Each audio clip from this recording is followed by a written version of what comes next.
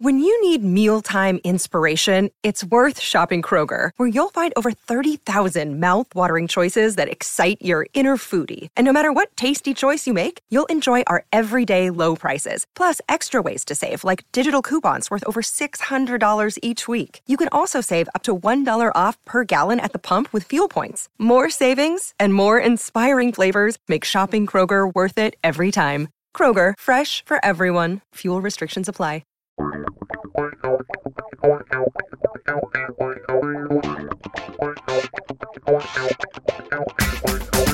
Dive in on Gotta Watch the Tape from Cleveland.com. Doug Lesmerises and Scott Patsko. Happy holidays, folks. Man, it is a weird week. It is a weird week for Browns fans right now, and we understand that. And Scott is going to break some stuff down related to the Packers game, and we are going to cover this team and cover football because that's all we can do, knowing that everything can change. And, you know, other teams are starting to feel the effect of the virus. At the college football level, we already had one team withdraw from a bowl game. I bet you more of that is going to happen. So we're all trying to live our lives. We hope you guys aren't too stressed out about it. We hope you are happy and healthy and safe and enjoying your family this week. And for a lot of you, and Scott, us included, football is part of your life. So life goes on, man. We're all figuring this out together, but football is part of it. So we're going to talk about football. So let's do it. Let's dive in. This is going to be mostly, Scott, an overview of the Browns defense against the Packers offense. And that's because, you know, they got one of the best dudes ever over there twirling it. So trying to figure out how to contain Aaron Rodgers here is a big deal. And Scott Patsko is here to help you guys figure that out. Scott Patsko, dive in on Gotta Watch the Tape. And just for the record, right off the top here, I want to say that we had a really good, happy podcast planned for last week. We're going to talk about good things about the Browns. And then the whole COVID outbreak hit and that kind of went out the window. So just remember that as I go forward here, because there's going to be a lot of bad news. I forgot. We did not do a Gotta Watch the Tape last week because we were doing a when is the game going to be played podcast like every day. So we ran out of room to squeeze in film analysis. But yes, I can testify. I will back you up on that, Scott, that you did have a lovely pod planned. And now we're back to stopping one of the greatest quarterbacks of all time. Good luck with that. Yeah. So, I wanted to focus on the defense because, one, we have a better grasp on which players will be available to the defense. Number two, the defense has to play well if the Browns are going to beat the Packers. I mean, they just do. It doesn't seem likely that the offense is going to score 30-plus points and win a shootout, no matter who the quarterback is or who's calling plays. Although we did find out Wednesday that Kevin Stefanski has made it through the COVID protocols, so he will return. Baker Mayfield is still in a holding pattern. Although the 10th day, I believe, is Saturday. So in theory, he could play without, having practice for 2 weeks. But anyways, that's where the offense is. We know more about the defense for sure. And the good news for the Browns is that the defense has kept scoring down since weeks 5 and 6 against the Chargers and Cardinals. Opponents have only scored more than 16 points twice since then. There's the ugly game against the Patriots. Okay. Which is now more than a month old. And then the game 2 weeks ago against the Ravens, who scored 22 points, but the Browns won that thanks in large part because of a touchdown from the defense. So, the defense has been pretty good at keeping teams out of, just off the scoreboard in general. So let's take a closer look at the Packers on offense because that's where the challenge is this week. And I'm going to start with some big picture stuff because the numbers don't exactly paint the picture of a team that's 11-3, which is what the Packers record is right now. The Packers are 14th in total yards this season on offense. They average about 20 more per game than the Browns. They're 9th in passing yards, 21st in rushing. Football Outsiders DVOA has been a topic of debate this season for Packers fans because the Packers haven't ranked as high as you might think in that efficiency metric, which measures how well teams play compared to a league baseline, a league average. In fact, they've been ranked below teams with fewer wins for most of the season. As a team, they're ranked 10th in DVOA, performing 11.2% better than the league average. But again, they're just 10th. They're below teams like the 8-6 Bills and the 8-6 49ers. Actually, every team ranked ahead of them has a worse record, because the Packers are the only 11-win team in the NFL right now. But the reason is because the Packers play a lot of close games. They've been in 7 games decided by one score. They're 5-2 in those games. They've been in 9 games decided by 10 points or less. And Football Outsiders actually addressed this, their ranking, since Packers fans, I guess, were really flooding them with asking why, how can the Packers be so low? And they noted that DVOA is more concerned with how a team performs week to week than their wins and losses. And I know how that sounds, but the idea is that when you win, you tend to play better. And when you lose, you tend to play worse. Can we just make sure that Phil Simms and Bill Cowher and Boomer Esiason are not listening to this? Because the phrase, it assesses how you perform, not whether you win or lose, their brains just exploded. Phil, are you okay? It's analytics, Phil. It's okay. If you have trouble, call Scott at home. We don't want you to be in pain. Okay. Sorry, Phil. Boomer should know. He knows Chris Collinsworth. They played together. I'm sure Collinsworth explained all this to him. But okay. But yeah, I mean, and that's what a lot of these metrics are. It's how well you play efficiently, and that will usually is going to lead to wins. Not efficiently leads to losses. Anyways, the Packers don't really have a lot of dominant victories. They're a lot like the Browns were last year. They played a lot of close games too, and they won a lot of close games. But remember, they also had that negative point differential heading into the playoffs. The Packers are only outscoring opponents by 57 points this season, which ranks 10th in the league. That point differential projects to about 8.5 wins at this point. So again, like the Browns, the Packers are playing over expectation, and they've been doing that for a few years now. They've had back-to-back 13-win seasons since Matt LaFleur showed up, and they're just kind of continuing that trend this year. Obviously, having Aaron Rodgers helps. Well, that's the thing. It's like, I remember a year ago when we were having these discussions about the Browns and point differential and are they overperforming their record? And the Packers were right there in that conversation with them. It was the Browns and Packers were side by side. And now this year, the Browns have reverted to the mean, which is this kind of analysis often predicts. And I know you took that into account with your preseason prediction about the Browns of sometimes winning close games. There's a little bit of luck to it. And if it flips on you, all of a sudden you can be just as good of a team and have a worse record. But I think maybe what you just said is right. That I think in the end, it's like, you don't kind of want to admit it as like a Browns fan. Right. And even in analyzing it this year, it's like, well, they'll overcome that. And like, they haven't, because their record in close games is not good this year. But I think the answer to the Packers is, well, it's Aaron Rodgers. So the idea that like Aaron Rodgers finds a way to win, I think with a lot of teams, that's fanciful projection. Like you hope, but I think with Aaron Rodgers, what you're talking about, like, it's been proven. He's out DVOA'd the DVOA. It's an AROA. It's just the Aaron Rodgers way of doing business, and he'll figure it out, which on the one hand makes me start thinking, are you going to lead us down a path, Scott, where maybe Browns fans don't have to be thinking that the Packers are going to blow the Browns off the field on Saturday, but maybe you're also leading us down a path where eventually you're going to say, and that's why the Packers will prevail in the last 2 minutes and break the Browns' hearts, because that's how Aaron Rodgers does it. I don't know where I'm leading you. I guess we'll find out as we go. But you can make the same argument about the Chiefs last year too, and obviously they have Patrick Mahomes. I mean, you have a quarterback who's an eraser, who gets rid of mistakes and who figures things out on the go, and who's great. It helps in these situations. But and the Packers have that in Aaron Rodgers. He's ranked first in DVOA among quarterbacks. The Packers are second in offensive DVOA and first in passing. None of that should be a surprise. They're 22nd in defensive DVOA. And also, by the way, they're last in special teams. And this has really hurt them when it comes to like their overall team rankings. They're also last in special teams per Pro Football Focus grading as well. Mason Crosby, Packers kicker, who the world got to know a lot better when they played the Bengals earlier this season and all those missed field goals.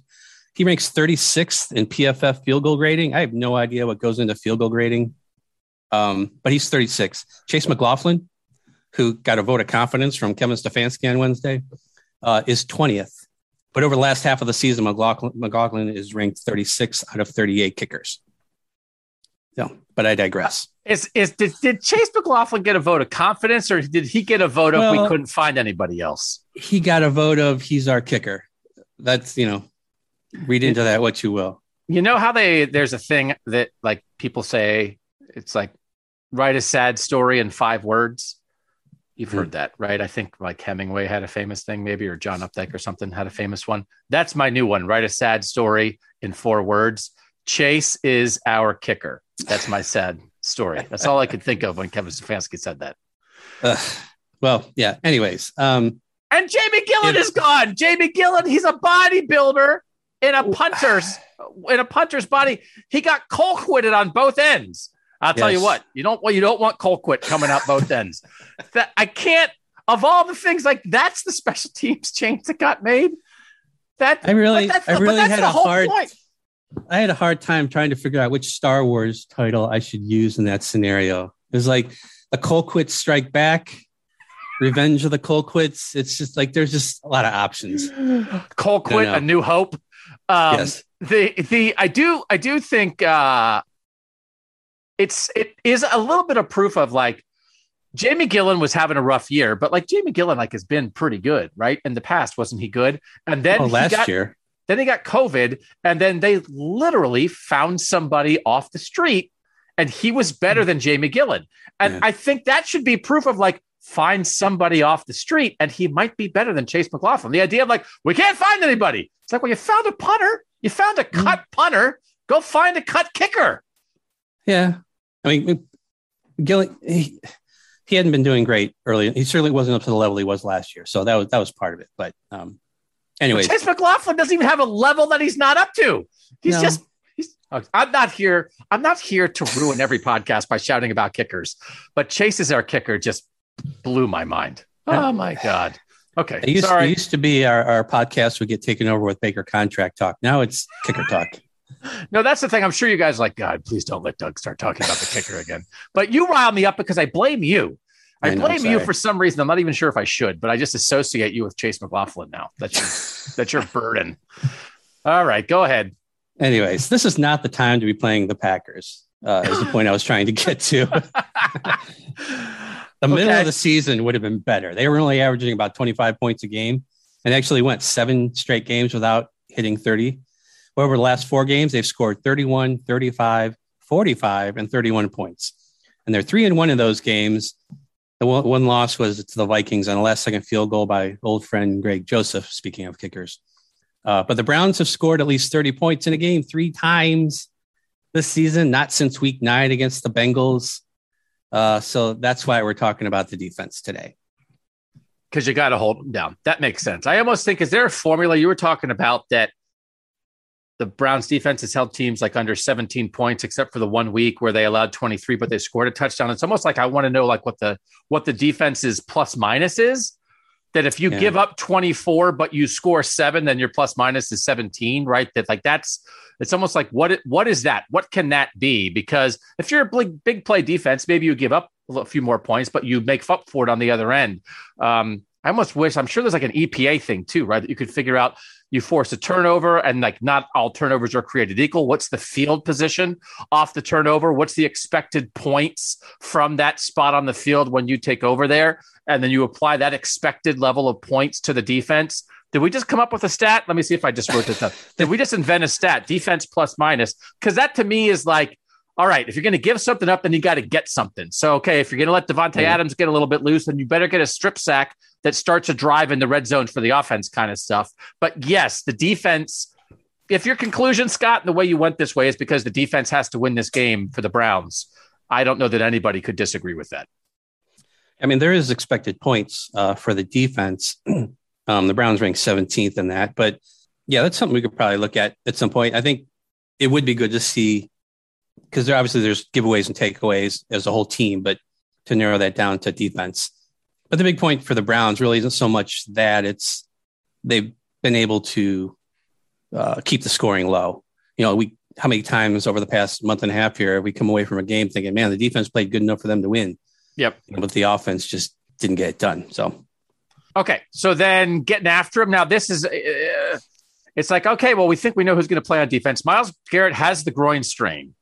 And so it sounds like he's going to play, but what version of Myles Garrett are you going to get? That is certainly something that's going to linger until Saturday. What percent of Myles Garrett? Is he 60%? Is he 85%? Is he going to aggravate it in the second quarter?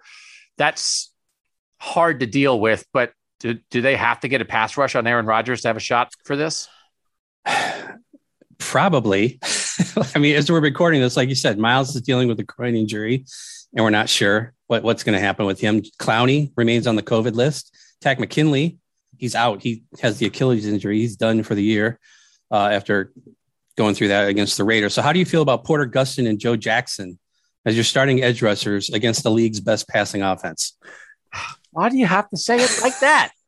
Because I got very excited by the fact that Joe Jackson forced that hold on the Raiders left tackle on that final Raiders drive that should have been maybe the nail in the coffin for the Raiders if the Browns could have gotten a stop on one of the next two plays. So I'll give Joe Jackson a little love. He was bringing it late in that game, but I also thought we saw the effects to some degree. And I mean, you could see the Myles play when he pulled the groin. He kind of got twisted a weird way and immediately sort of started holding it.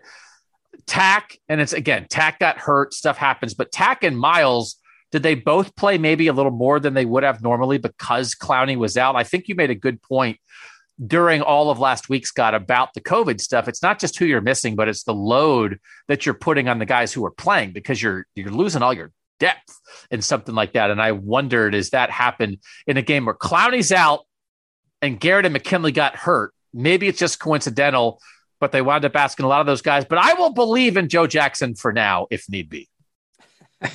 Yeah, I don't even know. As you were talking, I'm looking up like who else. I didn't even look at the practice squad. If it does come down to Gustin, Jackson's actually officially back on the practice squad right now. The only other defensive end they have under contract and healthy right now is Curtis Weaver, who has not seen the field this year, I guess. So, yeah, that's not a great situation. So Aaron Rodgers is under pressure on 25.9% of his dropbacks this season, and that ranks 39th out of 42 quarterbacks. Only Matt Stafford, Ben Roethlisberger, and Tom Brady see less pressure. And Big Ben's only there because he gets rid of the ball so quick, not so much because of his line. PFF also tracks turnover-worthy plays, which you tend to get on pressure. Rodgers ranks 35th out of 39 quarterbacks in that category. Just 2.3% of his passes are deemed turnover worthy. And for comparison, Baker is 11th, 3.6%. And Mike Glennon of the Giants leads the league, 7.6%. Rodgers is also fourth in PFF's big time throw stat. We've talked about that with Baker before. It's something he had excelled in prior to this year. And it's actually a percentage for Rodgers.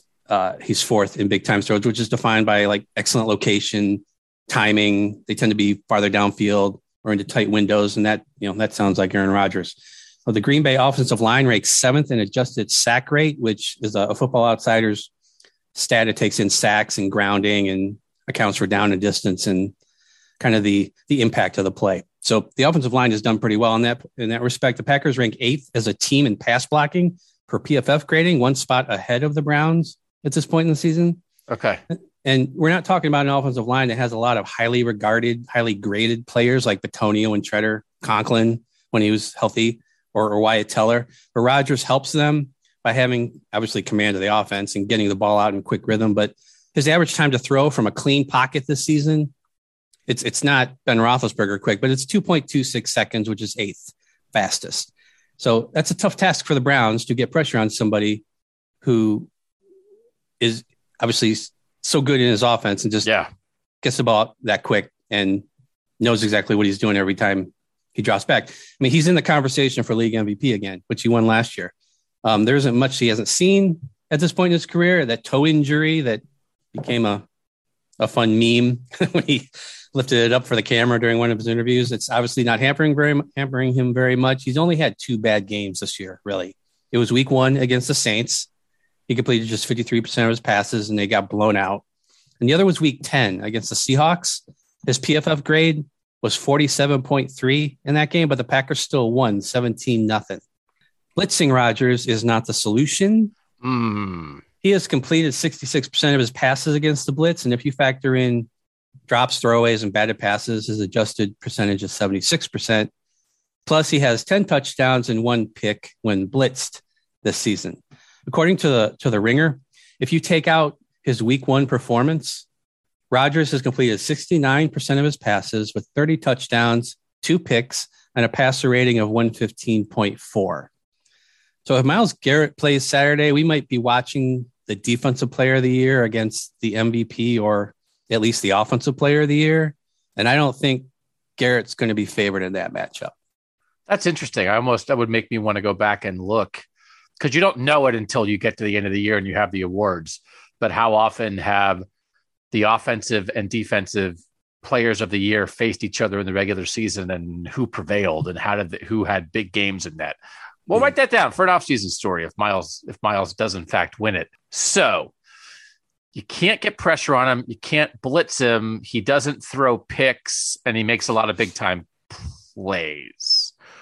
So to me, this feels like a situation where then this becomes a lot about the Browns secondary more than the pass rush. Scott is nodding along. We'll dig into that next on Gotta Watch the Tape. Doug Lesmerises and Scott Patsko here in the Orange and Brown Talk feed. We know you guys listen multiple times a week, and we're so appreciative of that. We know you guys read cleveland.com/Browns, and we're so appreciative of that. And we know a bunch of you are Browns insiders, where you're paying that little extra fee a month to get text messages about the team, analysis right in your phone. You get an extra little story emailed to you every day. That ensures you get access to all the stories on cleveland.com. So if you want to do that, I think it's a great gift for the holiday season. You know, you give somebody something that makes their life better, makes them happy on a daily basis, and doesn't take up space. That's 3 for 3. Happy every day, no clutter. That's a winning combination. Cleveland.com/Browns. Go there. You can figure out how to sign up. I guarantee you, if you have a Browns fan in your life, they'd be like, oh, cool. That's a creative gift. Even like, for instance, if they don't like me, right? There's enough of us. Maybe they think that Scott Patsko, he drives me crazy with his numbers. Well, then go read Ashley. Go read Mary Kay. Go read Dan, right? Oh, you maybe think that Dan Lobby, I don't like the look of that guy. I don't like the cut of his jib. All right, that's fine. Then maybe you're a Scott Patsko person. Maybe you just love Terry Pluto. Everybody loves Terry Pluto, right? Cleveland.com/Browns. You get it all. You pick and choose your favorites. You read, you listen, you get the text. It's worth it. All right. Davante Adams. Great time for Denzel Ward to have another big game. Greedy Williams, the big pick last week. Greg Newsome has been battling the concussion issues. And then on Wednesday morning, the day that we're recording this, I noticed that Greg Newsome tweeted the slap yourself in the head emoji. And I thought, well, that's not good. And then it was because he had tested positive for COVID. So now he's another guy on that list. Davante Adams is what a true number one receiver looks like to me, right? I mean, there is this offseason, I think there is a number one receiver project for us to do here at Cleveland.com. What does he look like? It turned out that for the Browns, and I think in a lot of ways in the modern NFL, Odell Beckham Jr. anymore is not really it.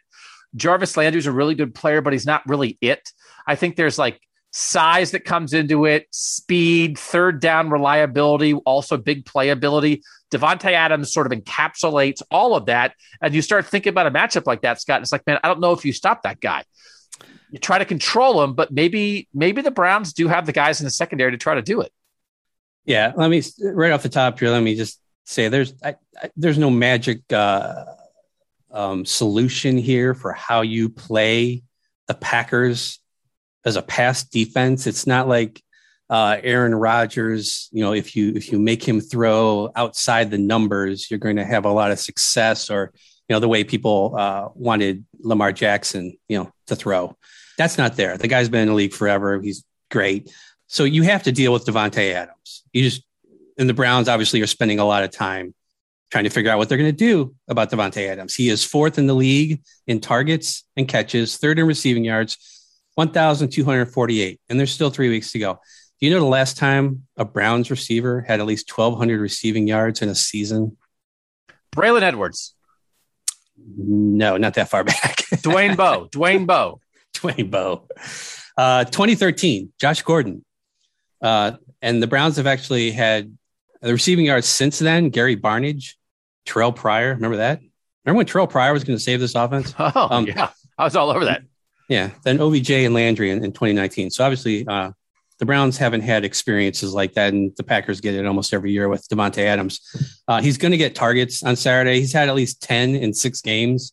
He's had fewer than 7 just once. OBJ probably looks at Davante Adams when he was here and like, how do I get back to that point?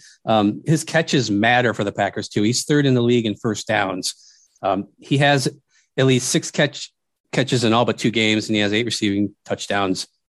His worst game was probably week 9, 13-7 loss to the Chiefs. He only caught 6 of 14 targets for 42 yards. The Chiefs had 4 different guys trying to cover him. At least 4 different guys saw targets against him. One important note about that game, Aaron Rodgers didn't play. That. Right. Yeah. That. He was out with COVID, so it was Jordan Love, and obviously the offense struggled. They ended up losing. This will obviously be a big matchup for Denzel Ward. He got back to the Pro Bowl this week. We found out on Monday he's a Pro Bowler again. He's been playing some of his best football of his career over the second half of the season. He's 8th among cornerbacks in PFF coverage grade since week 9, and that's when things kind of took off for him with that pick 6, 99-yarder against the Bengals. The thing about Adams is the Packers don't just play him out wide. That's his primary spot, but he also has the second most snaps in the slot for the Packers. Against the Bears a couple weeks ago, the Packers moved Adams into the slot to kind of create better matchups, and he ended up having 10 catches for 121 yards and 2 touchdowns in that game.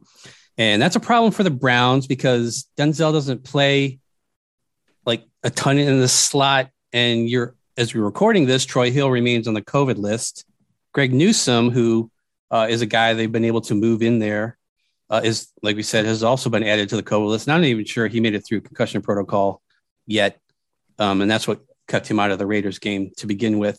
But those are your top 2 options for the slot, because, if you don't have Troy Hill, you can bring on Greedy Williams and move Greg Newsome in there into the slot and get by. So, yeah. And in Hill, you're also losing one of your best defenders against the run this season. So this leaves MJ Stewart, who wasn't terrible against the Raiders, but still saw a team high 9 targets and gave up a team high 75 yards. I think 40 of those were after the catch, 40 or 45. So, MJ Stewart on Davante Adams is a matchup that the Packers are going to try to get. It seemed like the Raiders knew where MJ Stewart was on every snap last week, and they went at him a lot. And the Packers are going to try and make that work, especially if it's in a situation where they're trying to get away from Denzel Ward. So the Ravens last week tried to bracket Davante Adams with 2 defenders, but then the Packers just went to Marquez Valdes-Scantling, who had 5 catches, 98 yards, and a touchdown. He's 3rd on the team in targets this season. He's only played 9 games, and he's their stretch the field guy. Averages a team high 17 yards per catch. His average depth of target is 19 yards, which leads the league. So Joe Woods has to figure out this week how to align his safeties in this game. Like, do you use John Johnson III to help bracket Davante Adams? Do you keep him deep to guard against Valdes-Scantling? If they're both occupied, if both safeties are occupied against the Packers by receivers, because they usually have 3 receivers on the field, what does that do to the Browns' ability to stop the run? Coaching is hard, I guess, is the point with that. But the good news for the Browns is linebackers and safeties, for the Browns linebackers and safeties, is that the Packers don't throw a ton to their tight ends. They got 37-year-old Mercedes Lewis still out there. He's 21 catches on 24 targets. But running back Aaron Jones is 2nd on the team in catches and targets and has 6 receiving touchdowns. Actually, Jones has combined with A.J. Dillon to give Packers running back 70 catches on 92 targets. So guys like JOK, Anthony Walker, Jacob Phillips, who came off the COVID list Wednesday, will have to deal with that. More good news for the Browns then is that Walker and JOK are actually 7th and 8th in PFF coverage grade among linebackers this season. And Sione Takitaki, of all people, is tied for 8th in coverage with JOK. Although he only has 82 coverage snaps, like if you look at the top 30 guys ranked, like he's one of 2 guys with less than 160 snaps. So it's a small sample size, but if he's out there on first down, which he is a lot, and they end up throwing, he's actually performed pretty well. So in theory, you could have your best coverage defenders in positions to make plays, guys like Denzel and JOK and Anthony Walker. But again, like Garrett trying to get to Aaron Rodgers in that matchup, do we think the Browns have the advantage there? Probably not. I mean, it's one of those. Aaron Rodgers and Devontae Adams have the advantage on everybody in the league. I mean, there's nobody in the league. It's as good of a quarterback as there is and as good of a receiver as there is. I mean, who's going to argue against Patrick Mahomes? I mean, take your pick on, the top 5-7 receivers in the league. But I do think that the Browns, if they're close to healthy, man, I mean, just seems like it's going to be hard to have Newsome there. But they have as much of a chance as anybody, right? They got a true number one corner. They have a couple different safeties to believe in. They have a number two corner that, all right, if you do try to lean coverage towards Adams, then you believe in the guys that are covering the number two receiver. I'll take my shot with this group, Scott, which is all you can ask. No, the Browns don't have an edge, but they have a chance to hang, which against Rodgers and Adams is all you can ask for. You also have John Johnson at the back of that defense, and he's been playing a lot better over the second half of this season. And that's important. So again, like at every level, you have that one cornerstone guy, right? You got Miles, Denzel, JOK in the middle, and then John Johnson behind them. So yeah, you're right. Again, defense is playing well the second half of the season, but this obviously is probably their biggest challenge with apologies to Mac Jones. This is their biggest challenge of the second half for sure. Yeah. Patrick Mahomes early, Aaron Rodgers late. It's kind of a tough way to talk about bracketing your season. Yeah. But it's where they are. And there have been times when you would have put a Brown secondary out there and been like, well, that's not it. Like, why even go? Right. And that's not where they are anymore. Not with the guys they have. They've got a shot, and you just hope they're as healthy as they can be on the back end. All right. Quick break, come back. What about the Packers run game and what the Browns could do against it? Next on Gotta Watch the Tape.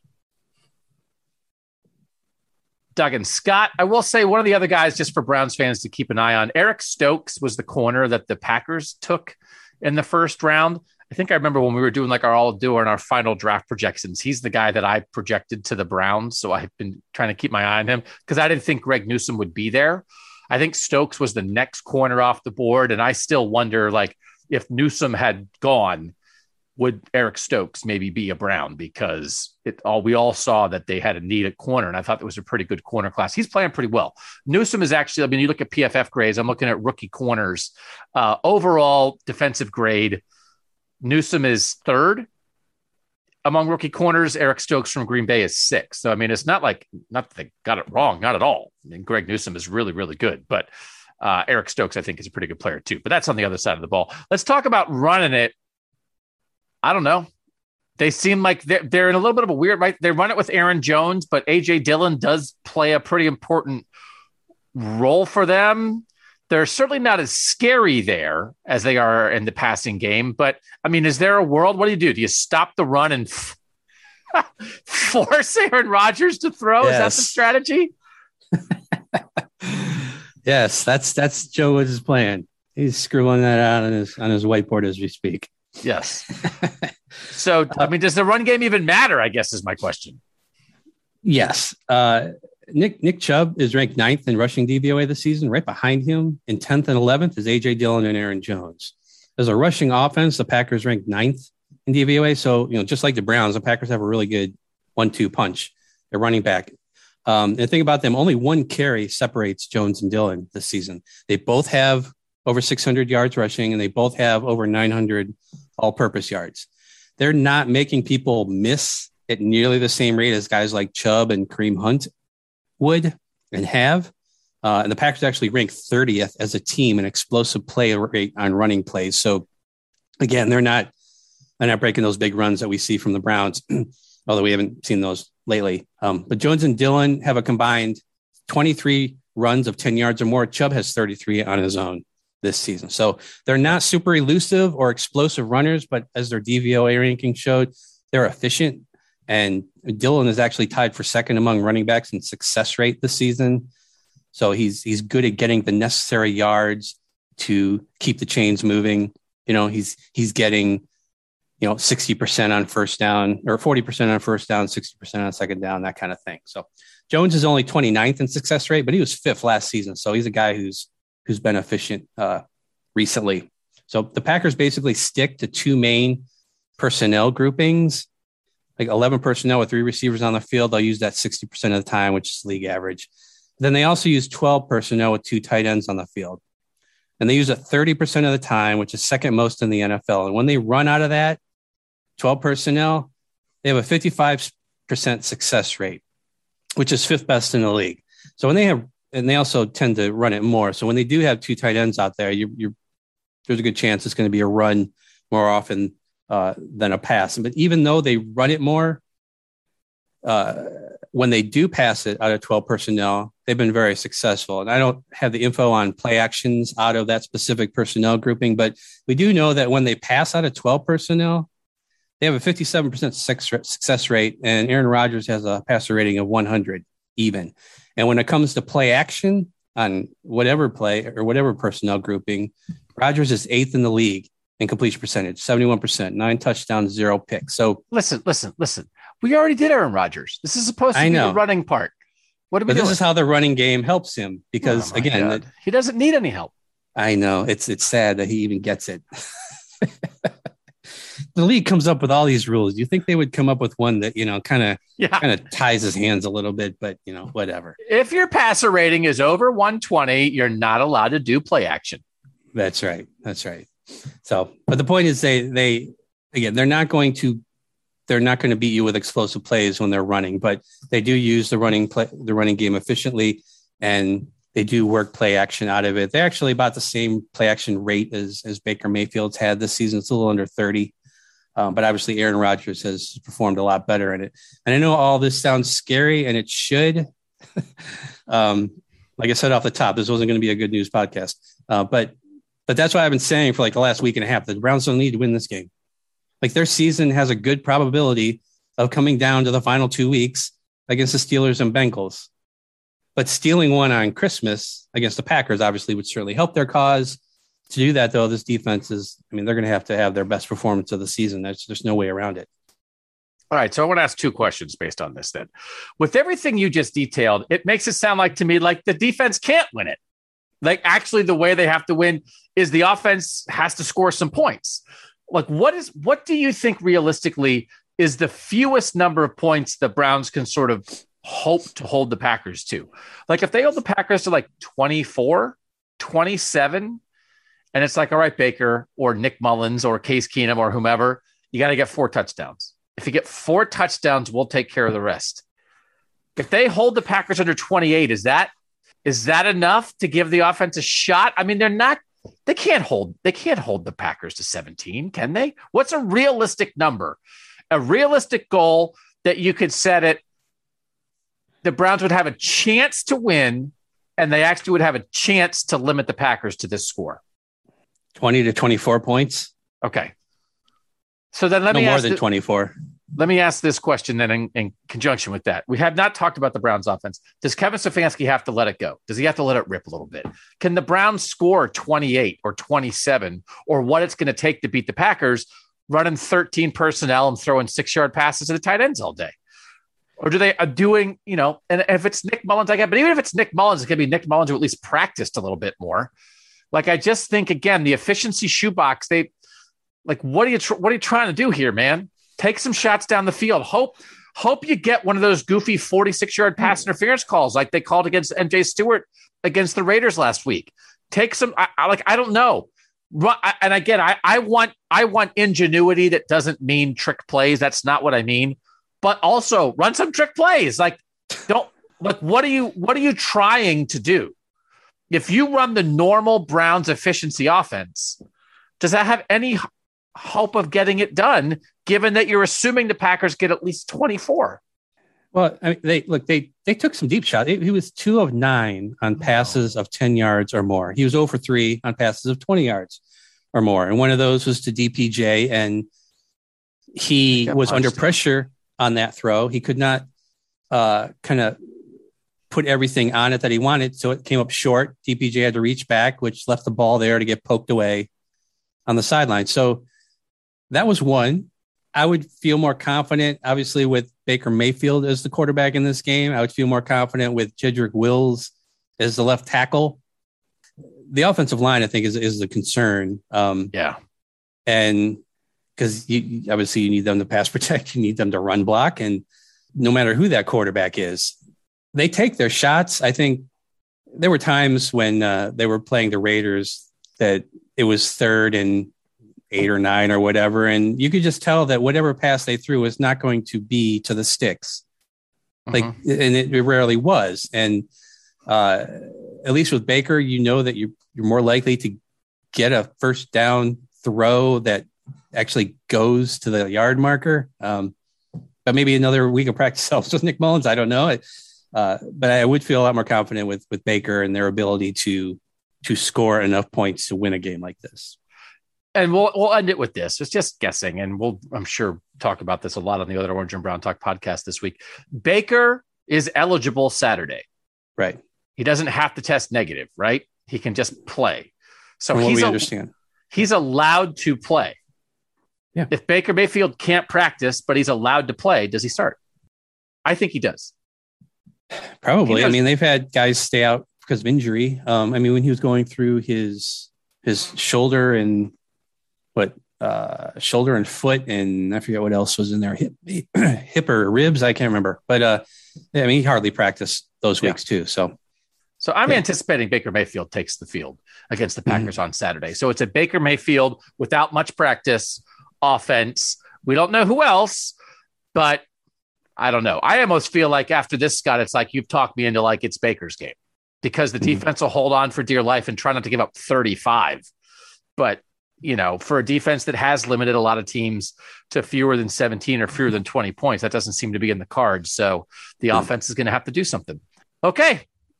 It'll get happier for Pittsburgh and Cincinnati because there's going to be real hope that it's not going to be over, right? It's a little weird. The Steelers are playing the Chiefs this week, and it's the Chiefs who at the moment feel like they're in the COVID wave a little bit. So it's like, oh yeah, COVID is going to affect other teams. It's like, oh, it's going to knock out the Chiefs when they're playing the Steelers. Well, that doesn't help the Browns, but it is what it is, and it's not over yet. And so don't watch this game, or don't let this game ruin your Christmas either way.